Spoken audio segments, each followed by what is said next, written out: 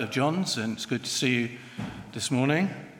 Wasn't here last Sunday because I was quite ill, and I began to wonder as 2023 began whether I was being given a message with various things happening. But here I am today by God's strength.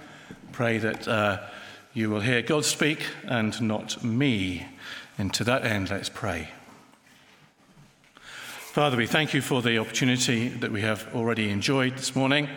We thank you now for the moment that has come to look at your word.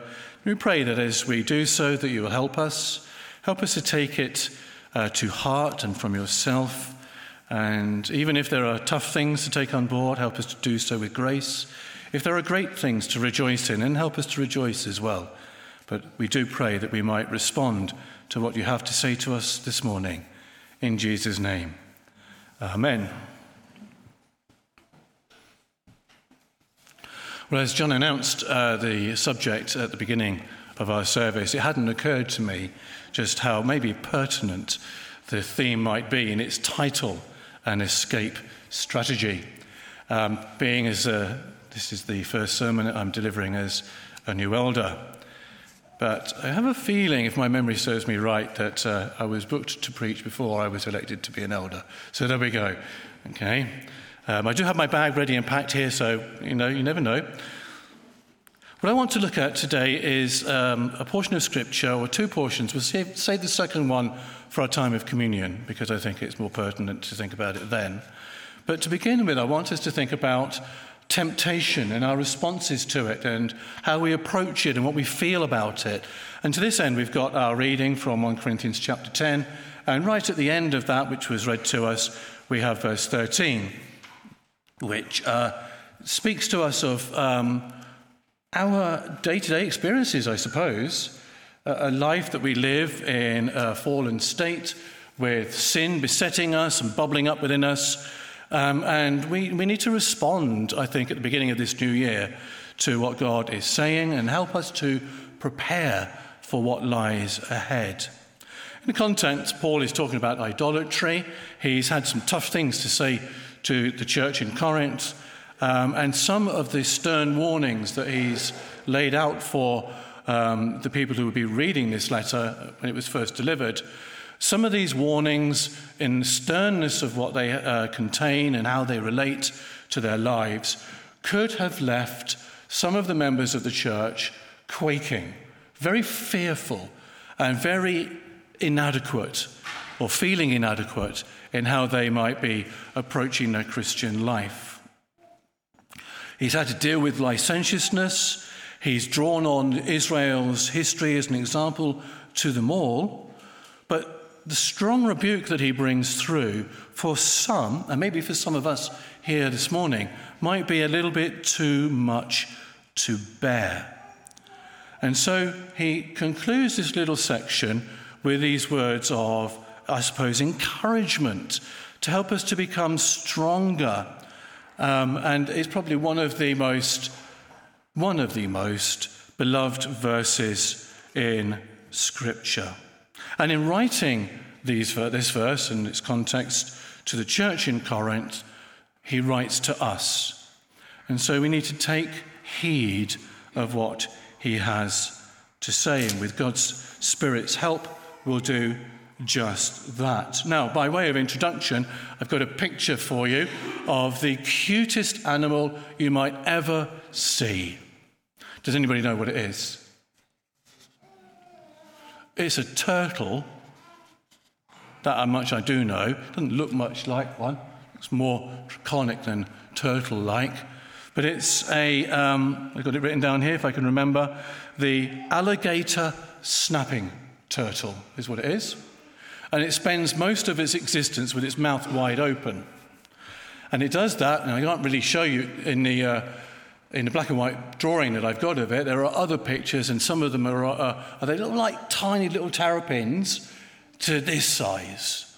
Okay, so, the little tiny terrapin doesn't look fearsome, but if you were to be faced with one of those that's shell is this long, I think you'd have a different opinion of it.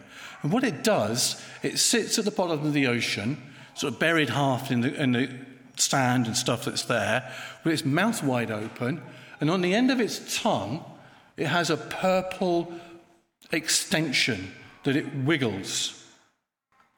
It's a bit like an anglerfish, I suppose. Because a swimming fish going by will just take a look at it and think, tasty. We'll drop down to try and feed it, and then the jaws clamp shut, and they've got like a beak, and they'll grab the fish. And it's one of the most largest turtles. It can grow up to about 2,500 pounds in weight. It's huge. But it starts off like a little tiny terrapin that you could keep in a bowl of water and grows to enormous, catastrophic size. It will even eat, if it can, get hold of one, an alligator. It is huge. That little worm is the enticement for the fish. And that serves as an illustration for us as what temptation can be like. It looks nice. Even if we are understanding of what might lie behind that purple worm, it's only a little tiny thing, isn't it? It's not ferocious, it's not big, but it grows and grows and grows. And it can very, very easily dominate. And temptation can act like that in our lives. If we were only to see the nastiness of what lay behind the juicy worm, then I think you and I would be very wary of taking a bite of the worm. But we don't, do we? We look at the thing, the juicy part, and forget that maybe inside of that is a barbed hook. And then when we bite, for fun, for satisfaction, for whatever reason, and get hooked, well, it's a little bit too late then, isn't it? Temptation comes along in our lives, and it comes along in the life of the church, comes along in Corinthian days, and the verse that we've got helps us to sort of grapple with our relationship with that purple worm and the creature that lies behind it. And to understand it, I think we've had some great songs chosen. We've had some a reading of the Creed and the Catechism, which are all really, really useful. And quite a lot of what I'm about to say you've already heard. But it serves the purpose of repetition, and by repetition we begin to learn things. To understand the nastiness of what's going on with that snapping turtle and its representation as an illustrative creature for our lives, we need to think about what sin and temptation really are. And we've had it answered for us in the Catechism. I just want to go over a few things just to help drum it in for us. There used to be, I think, in the British Science Museum, a length of metal, I think it's made of metal, which is a yard long. And it was the official measurement of what a yard is. So if you wanted to know how long something was, it was so many yards long, you could go to the British Museum, and you could see this bit of metal, and you could say to yourself, well, I know it's that long, so I can take that as my standard. The thing is that metal expands and contracts, depending on how hot or cold it is. So the measurement of a yard, depending on the weather, is different if you go back and back and back and back to the museum. But the point I'm trying to make is that there is somewhere, something that you can go to define for yourself the standard. Something that isn't in yourself, it's something outside of yourself. So you could trot along to the museum, you could look it up, and then you could actually take a piece of paper, draw along it, and then take that away with you. And for the moment, that's the accurate representation of a yard, and you can do all your measurements. But more than that, although we might define sin as sort of meeting the standard, making sure that we're right, it also has a straight edge. And you actually can't draw a line straight without following a straight edge. We all know that. But it's not enough just to put a ruler down on a piece of paper, put your pencil next to it, and push the ruler along, which is what we often do when we're trying to draw things. We're given tools, we're living our life with all of the things that we have been provided for, but we don't know how to put them into practice. We don't know how to use them. We don't know what they're for. And so we need to address that. Sin is defined as a falling away or a digression, falling short or going away from an established thing, a target that you have to hit, a route you have to take. By deviating or digressing from that, falling short, like an arrow falls short of the target, that's sin. Moving away from the edge, that's sin. The thing that we have to struggle with in our own lives, and it becomes more and more prevalent, I think, as the years roll by, not in terms of how old you become, but how generations turn and become different generations, is that we begin to lose the sense of what that yardstick is, where it is, where do we go for it, what's it for, does it even exist? Can I have my own yardstick? Can I have my own French curve to use to draw a line? No. We need something that is an absolute, a standard that is not relative, that is clearly lit, and that is easy to see if you go to it. Now, the easiest thing to see about how to live your life in terms of understanding from the Bible is to go to the Old Testament. And there you get a list of 10 very, very simple things that are laid out for you to adhere to. Quite straightforward. It's not a long list, and it's quite easy to keep to. You know, we've been told to have no other gods. We've been told to not make any idols for ourselves, or carved images. You're not to take the Lord's name in vain. You're not to take the Lord's day in vain. You're to honor your parents. You're to keep from murdering each other, from committing adultery with each other, for stealing from each other, for lying to each other, and for wanting what everybody else has got. Now, it's a simple list, so hard to keep. Some of them are really simple. I mean, I don't know all of you, but I'm pretty sure that not many of us here have committed murder. Not many of us have made a graven image or got a piece of wood and made an idol out of it. But we still struggle with this list. How many of us have thought about stealing? How many of us have looked at somebody else's things and thought, I want that. In fact, no, I want better than that.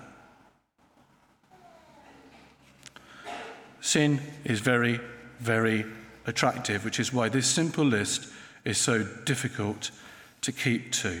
The purple worm on the end of the snapping turtle's tongue could represent to us a number of things, a source of joy or satisfaction or acceptance or needs being met. Now, our prisons are full of people who have defied the law of the land. And I've got some mind-boggling statistics for you, which I won't show you, I'll just read a few out. Do you know that as of September 21, there were just short of 2 million people in this country in jail for violence.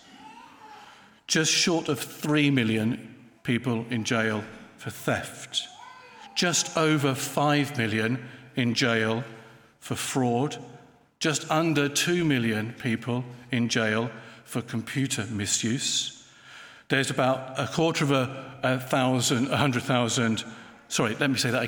million for theft, for vehicle offences, for using dangerous weapons. There's about 50,000 people, all in jail because of what they have done, that is the breaking of the law of the land. But sin is more than just doing things.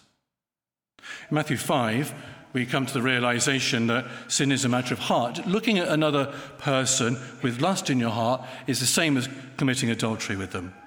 Desiring your new neighbour's car or your neighbour's new car is covetousness, which we are told is idolatry. It's wanting something more than God. Just calling someone a despicable idiot is tantamount to murdering them. That list's really hard, isn't it, when you begin to dig into it? But it gets worse because we not only break that law, we change it to make it feel that we are not breaking it.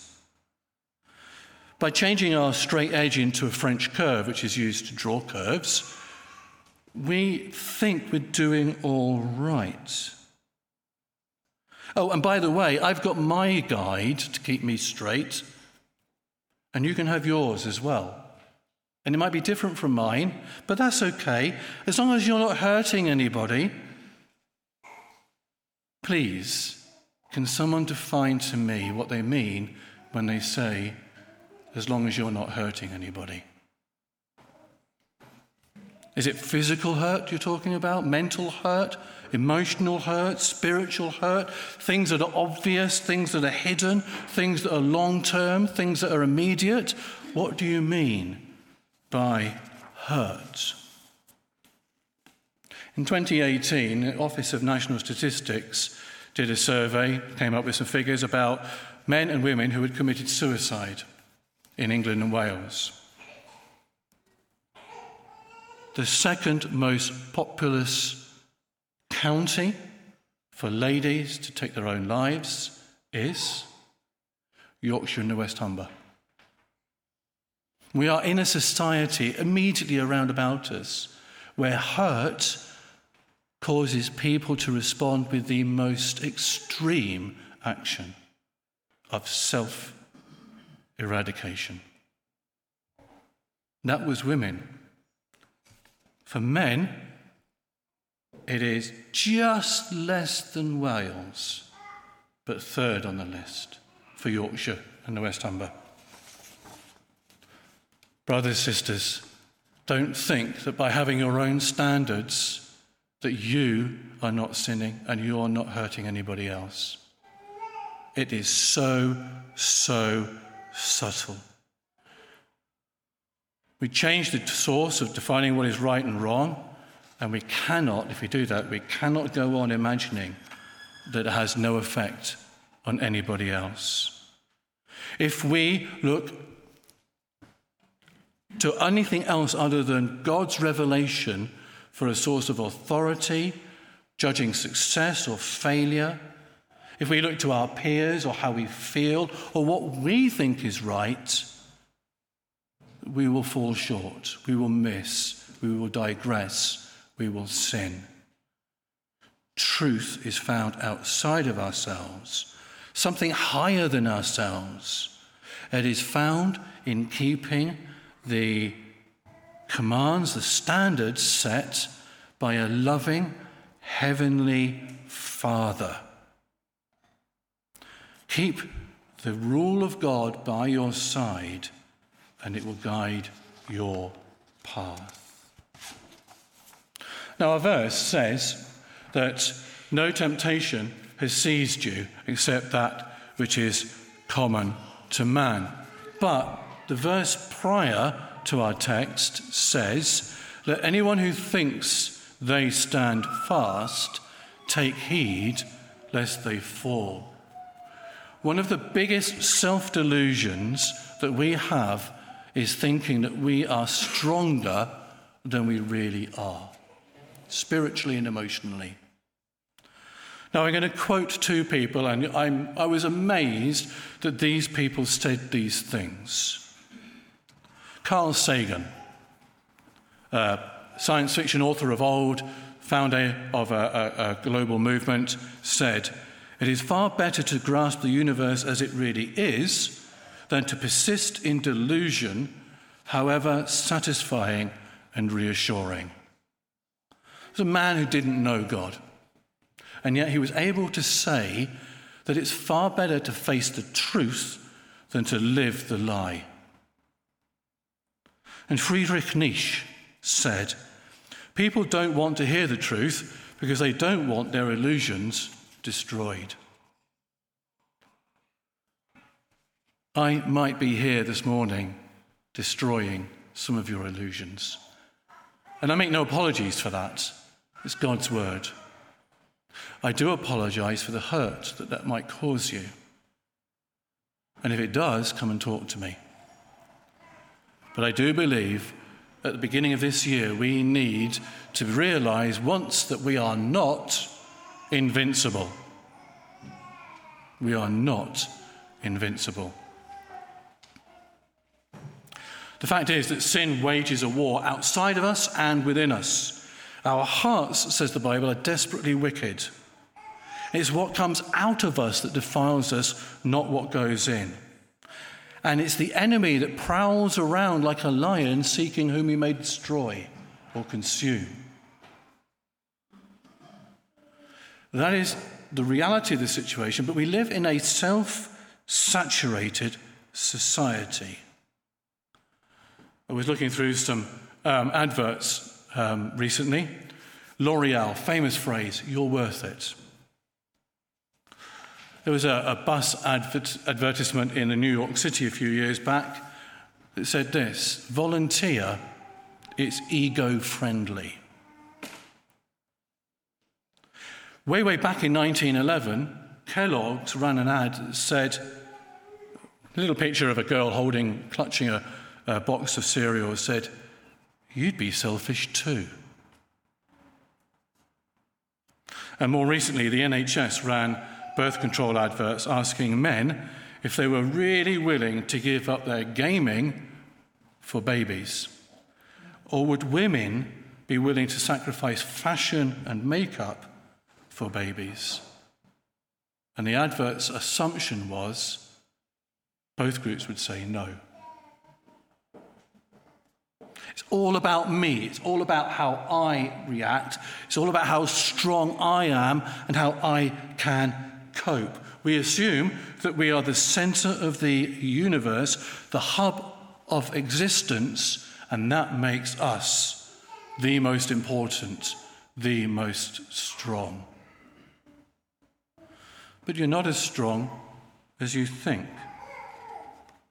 Now, we may look at others and say, I would never do what they did. Or, how could she do that? She's supposed to be a believer. Or, you know how he always turns to the bottle? Or, I don't know why she puts up with him. I'd divorce him in an instant. And so on.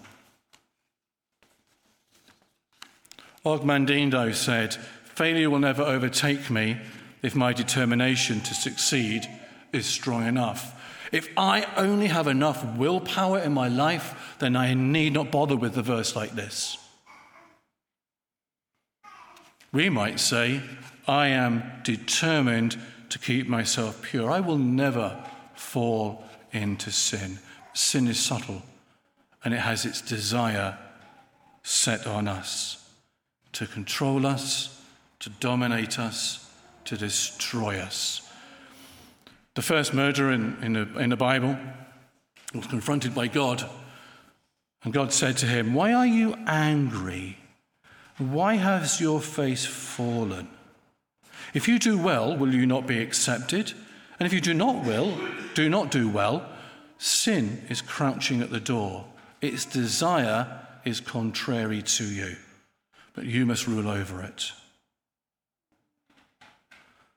I find that verse really, really challenging for a church, because the context of that condemnation is jealousy over worship.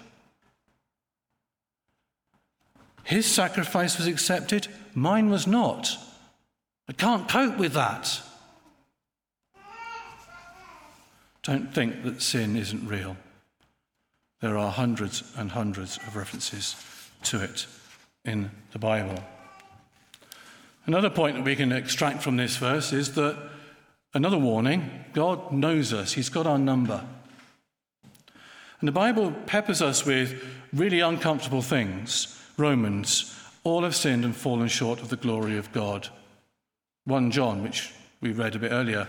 If we say have no sin, we deceive ourselves and make God to be a liar. There is none righteous, no, not one. The fact is that outside of Christ, we are sinners and we are prone to sin. Even Paul said something like this: "The good things that I want to do, I don't, but the evil things I don't want to do, well, it's those I keep doing. Woe is me."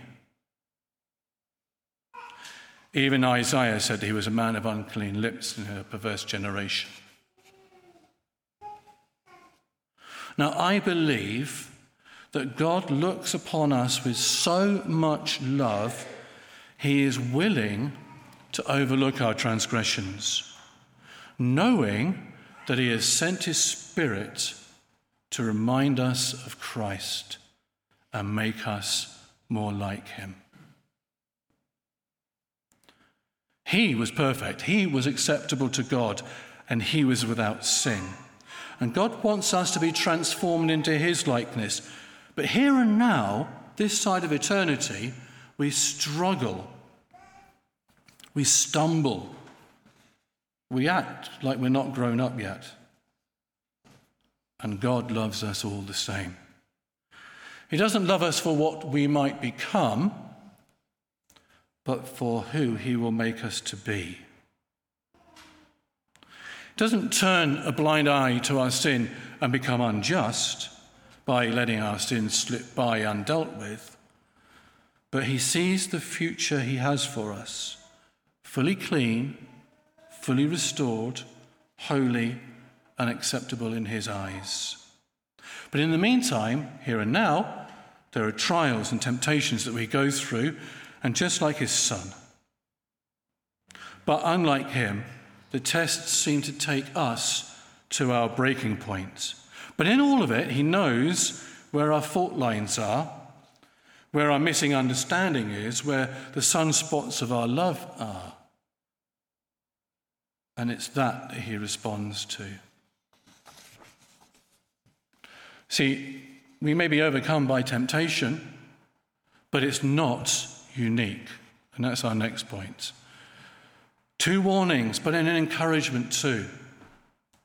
You're not unique. Now, I've got a picture of a blacksmith at work with his team, building a chain. It's a big chain. Don't know what it's for, but I certainly wouldn't want that to be dragged around my neck. Charles Spurgeon used an illustration of this type of thing to help us to understand what it is, how we respond to, and what sin is like in our lives. He talked of a man, a king, who wanted a chain built. And he called the blacksmith to him, and as it was the blacksmith's job to build the chain, he said, "Go away and build the best one you can." Now, after a wee while of hard labour, he came back, presented the chain, and the master said, No, it's not big or strong enough, I want you to do it again. So he went away, laboured hard, got his team around him, came back, and this went on a few times. And finally, the chain was acceptable to the master. And then the master had the blacksmith bound by the chain he had made. And Spurgeon said something like this: it's what serving the enemy is like. It's what serving sin is like. It encourages you to build bigger, better, stronger snares for you to fall into. But be encouraged. No temptation has seized you except the common stuff. Everybody else. God surrounds us with a hedge, and he says, I am not going to let the uncommon get to you. Nothing passes this defense I have built except what everybody struggles with, all the other believers. It may be a sin that's taken up young lady in the past. There'd be another brother here maybe who is suffering with the same troubles and awful agonies and burdens that you're struggling with. Nothing is unique, brothers and sisters, but it is effective.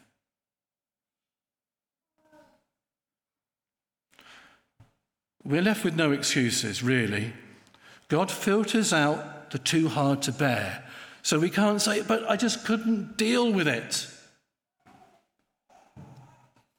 There's no resorting to our situation saying, but I couldn't help myself. There's no pointing the finger and saying, but you don't know what it's like for me. True, it's effective, but it's not unique. But perversely, perhaps, there's comfort in knowing this. There's comfort in knowing that God knows our strengths and weaknesses so much that he won't let us be taken beyond that point of being able to bear. Now, for one of us, having a slice of cake is okay, but having a second slice of cake is too much. And others might look at them and go, well, I'm sorry, but you're weak. Can't you put up with it? But do we disdain a person who can't resist that? Do we belittle them? Do we call them raka, fool? Do we slay them, cancel them because of what they have done? Because they're weak and we're strong? We've just fallen into sin. What about judging a man who looks for comfort outside of his marriage? But all the while, unknown to you, he's the subject of continued offensive domestic abuse. It happens. What about bringing an incompetent person down and saying, you need to go because you've done stuff that either I don't believe in or I, by my definition, think is wrong? Are we stronger? Are we better? See, God knows us better than we know ourselves. Knowing that he understands us, our weaknesses, our propensity to sin, our natural fallen nature, and our fundamental dependence upon him gives us comfort because he can be trusted. There's no love for him if we can define our own standards and do just fine by ourselves. Thank you very much. So when you're taken by sin and it feels like you're the only one struggling, you're not. And here's where our verse turns and goes full on comfort. You have a faithful God. He is faithful that while you are struggling, when you may be tempted to give up the fight, when your hands go up in despair and say, I can't carry on, when the billows of the world are flooding in and they're dragging you down, God remains faithful. In Philippians chapter 1, verse 6, he who has begun a good work in you will complete it. Brothers and sisters, God is at work in you. He's in work in that person who's struggling with some sin or other. He's in that work in that person who's got a real big het up over arrogance. 2 Peter 1. His divine power has given to us all things that pertain to life and godliness through the knowledge of him who has called us to glory and virtue. Philippians 2 again. God works in you, both to will and to do for his good pleasure. Therefore, run the race. Be encouraged. Is the Christian life too much? Are the responsibilities too great? Is the growth of the church too small? Are you growing weak in your walk? You have a faithful God. Because God provides a way out. He has an exit strategy for you. That while you're in the midst of your sins and temptations, God creates, the words that are being used here is he makes an escape. Relevant to your circumstance, pertinent to your issues, perfectly matching your weaknesses. He makes an escape. I've got a picture of a man who you may or may not know. I hope it comes up. This is a man called Scott O'Grady. Anybody heard of him? No, none of our military folk know who he is.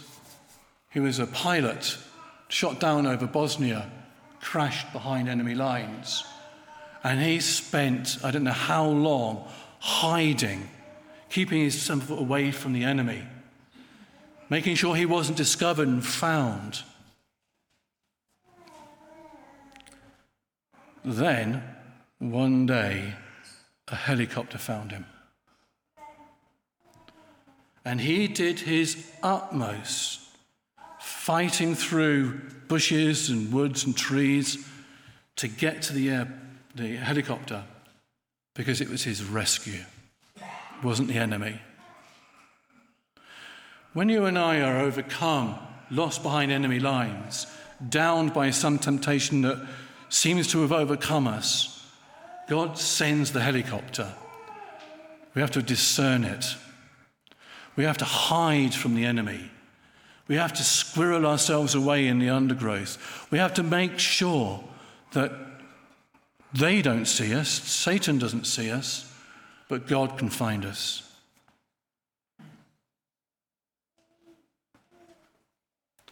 It is an escape, not one of many options. It's the same one always that is given. It's not a dashing hero God that charges in at the last minute to rescue. It is Christ himself who has been given to all believers.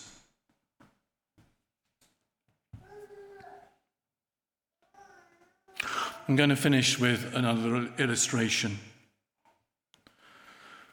I don't know how true this story is, but it's humorous and it serves a point. A man in a church had come to the altar at the front and was on his knees by his pastor praying. And he prayed the same prayer that his pastor had heard many times before. He said, "Lord, take the cobwebs out of my life.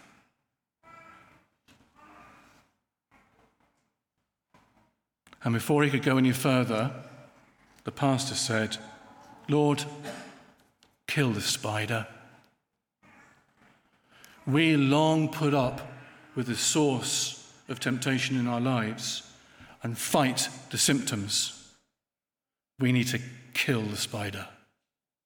We need to get rid of the one thing that is the source of our problems. For you, that's one thing. For me, it's another. I'm not going to tell you what it is. I'm going to leave it for you to discern. But when temptation overcomes you, remember it's nothing new, but it's especially effective. It causes you to turn to God's remedy, to escape the pain and suffering and damage you might otherwise cause to yourself and others, and praise God in place. That's the exit strategy. I'm going to pray, and I'm going to ask the musicians to come back up to the front, and then we'll have a time of communion. Father, we just thank you for your word to us this morning. Pray that it will be a source of great encouragement to us as we wrestle in our lives with all sorts of things. So thankful that you provide an escape route, a way out for us. Thank you for the gift of Christ. Thank you for the enabling of Christ, for his Spirit. Thank you that there will be a day when we will stand fully justified, fully reconciled, fully at peace with you. But until that day happens, Father, I pray, help us all, not to be condemning each other, but to build each other up, to stir one another up to love and good works. And at the end of the day, we'll be stronger, but Christ, you will be honoured and glorified. We pray to this end. Amen.